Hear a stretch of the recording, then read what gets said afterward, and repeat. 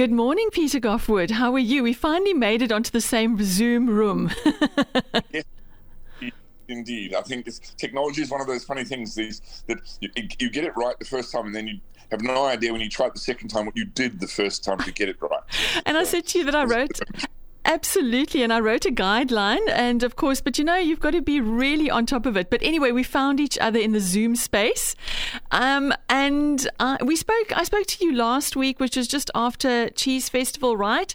But you say that you've had quite an experience since Cheese Festival, to do with I think some people do eat them in some countries with an arachnid.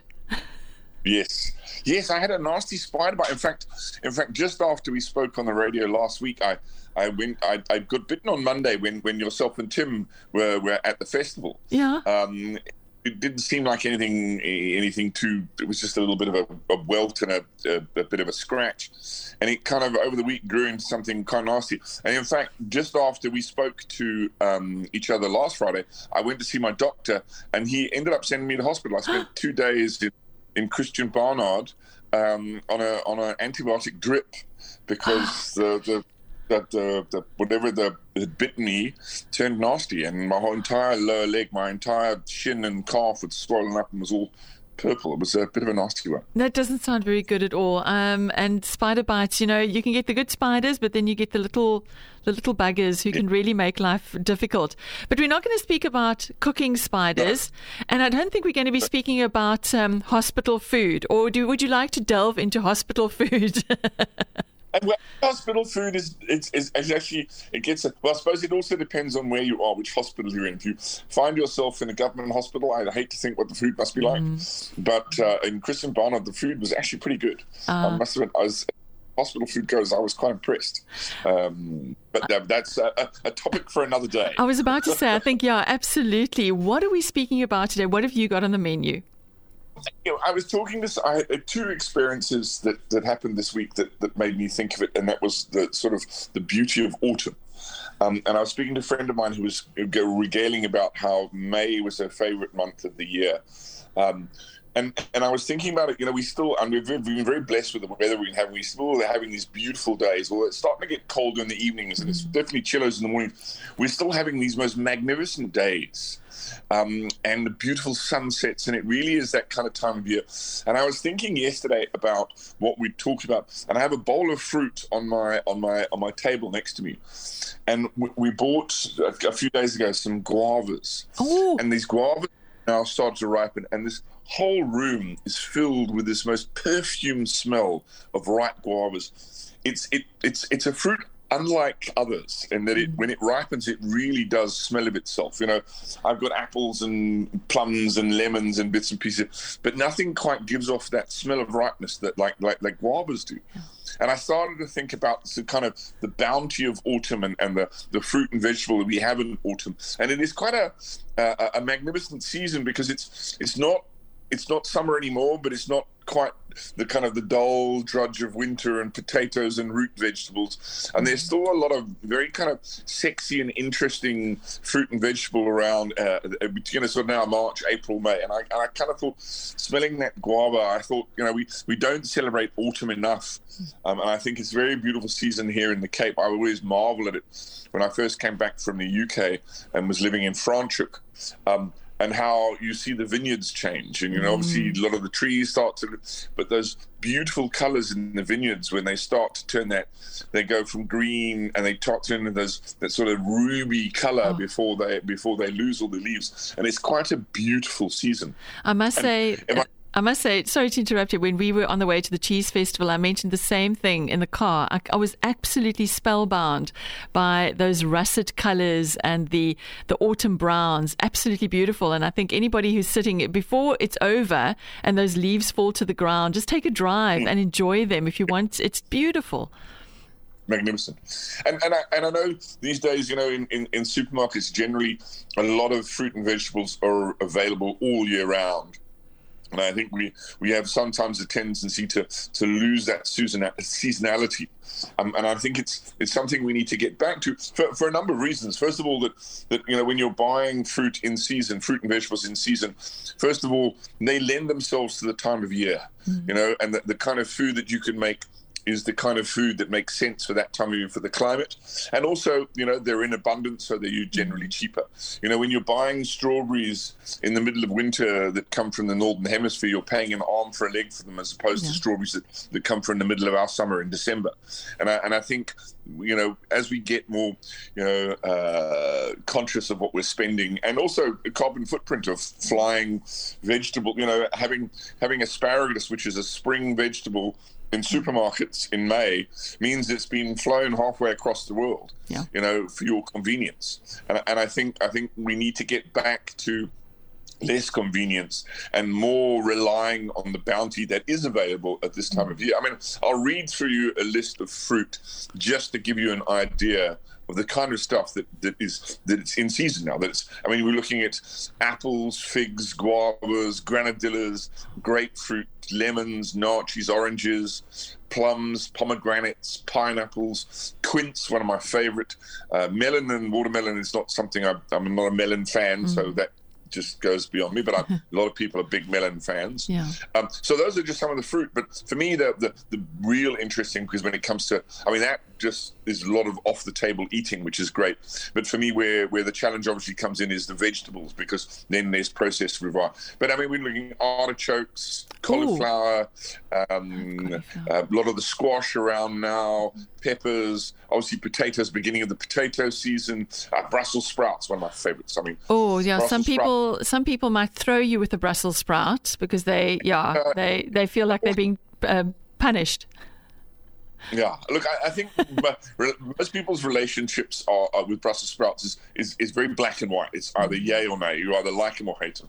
And I used to hate them for a long time. I have to say that for most of my childhood and early adulthood, I hate them, because every time I came across them, it's like anybody who cooks cabbage.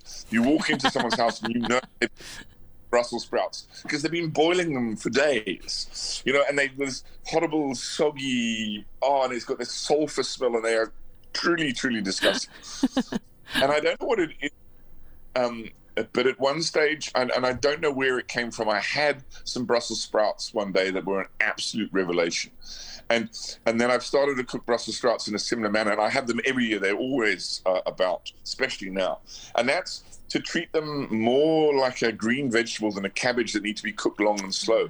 I like, so my way of doing Brussels sprouts would be to have a nice big cast iron pot, loads of butter, and then some bacon or some pancetta. Fry that off till it's nice and crispy.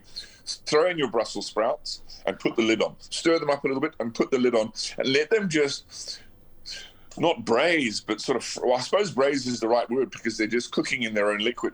And you'll only cook them literally for 10 or 15 minutes. And so they retain a nice sort of crunch to them. So when you cut into them, they're actually quite crunchy. They're not, they're cooked all the way through, but they're not soft and soggy, and they don't have any of that sort of cabbagey essence. And what you'll find is when they start to caramelize in a little bit of the butter and the pancetta fat, is they have a natural nuttiness that comes out when you fry, and they start to caramelize, that really make them a stunning, stunning vegetable. And I now absolutely love them. And I cook them, that's the only way I ever cook them now. You cut them in half before you put them in, so that you get that nice flat surface where they can caramelize. Yes. And you really find that it's a whole other different vegetable. I want to ask you, if you don't use bacon, I know the population here in the Western Cape, what else can one use? Just use butter. Then just stick with the butter. Okay. Let your butter start to, what we term a beurre noisette. When it starts to brown, it starts to foam. Then when it's really nice and hot, then add your Brussels sprouts. They'll caramelize really, really nice, and you'll get that lovely nuttiness on them. And I think that's so if bacon's not on your radar, then definitely just butter, and you'll be amazed. And I normally finish them off with some chopped parsley, some freshly chopped parsley, and a squeeze of lemon, and they are a wonder to behold. They really are quite a fantastic vegetable. And the other one. Running joke, of course, is what family is going to be listening. Maybe I'll get a bowl of Brussels sprouts this evening. I'll let you know next week. of course, the other thing that's really, which I really like this time of year, and it's very much a sort of not Cape centric, but probably here in the Western Cape, and particularly out Somerset West way, and that's wild mushrooms. Oh. You know, it's mushroom season now. So between now and May, we'll wait for. You usually find 2 weeks after the first major rain, all the particularly the porcini start to come up, and that. When you start talking wild mushrooms, that's just a whole other piece of heaven. Absolutely. So look out for those. In a lot of markets have them these days. I know at the Runners Farmers Market they have them. There's likely to be a supply up at the Elgin Market that probably has wild mushrooms. That again. You know, then the sort of the list of dishes that come up there is just things like, you know, risotto, wild mushroom risotto. Mushroom risotto for me is just an absolute, you know, those cold nights. I want to sing the Hallelujah chorus here and go, oh, because that's what, if that's on the menu, I'm always going for the mushroom risotto. It is delicious, absolutely divine if they get it right. Look, for me, I think risotto is one of those. It's a dish that restaurants don't do well generally, because restaurants tend to have this habit of they par cook risotto, they cook it halfway and then they reconstitute it, and 9 times out of 10 it's porridge. Yeah.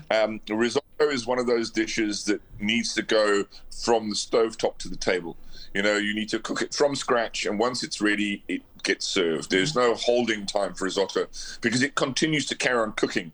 And when you want it a little bit of al dente, so that like pasta, so that you're actually not crunchy, but you're chewing the rice. It's got a little bit of give to it, that it's not mush. You know, it's that arborio rice, so it's got a high starch content, so it's got that nice soupiness to it. But you don't want it to be so overcooked that it's porridge. You know, if you go to a restaurant and you see it often, and it's packed neatly into a ring. If it can sit in a ring, it's overcooked. It has this. It should be quite loose. It should have this kind of wet sort of spread that's almost like a bowl of oats. More than anything, it's that kind of soft consistency is what a good risotto should have. Okay. And you can always tell a good risotto or a risotto restaurant that knows what they're doing if they'll have a little thing on the menu that says risotto and it'll say 20 minutes. It means they cook it from scratch. That's a good indicator. But wild mushrooms, that in risotto is just a magnificent. And you finish that off with one of my favorite things, which is gremolata.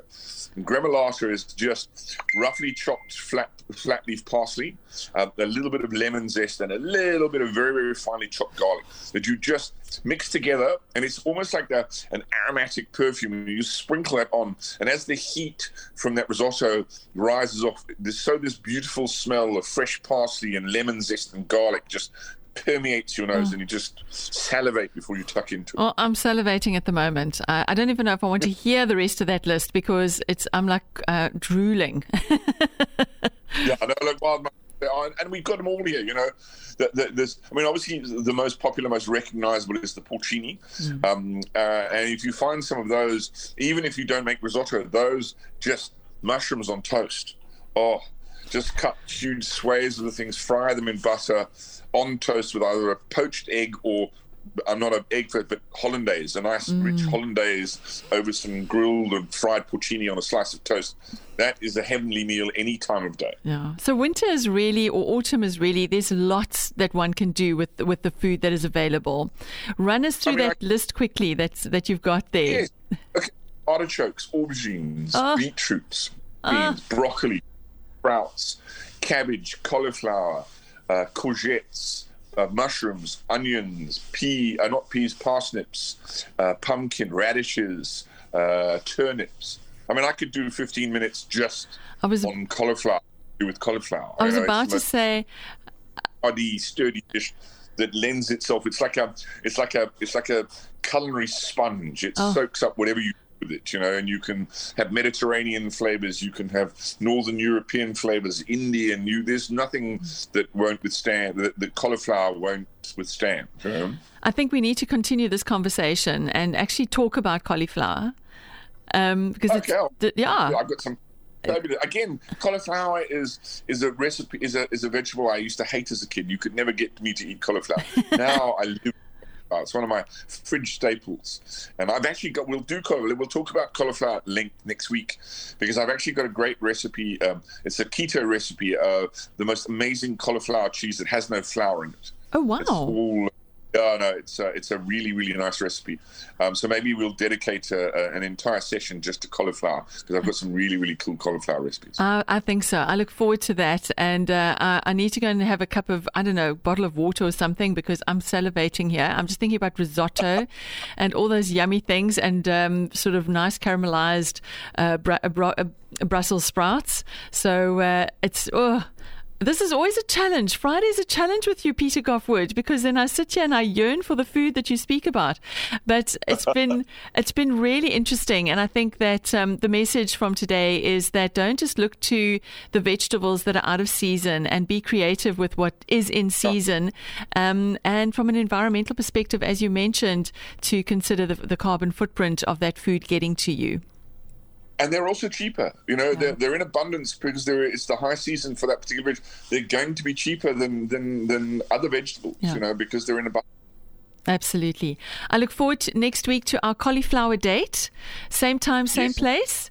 And it's been wonderful chatting to you, Peter. Have a wonderful day and a great weekend. And to you too, and to all the listeners. Fantastic. Until next week, may the force be with you.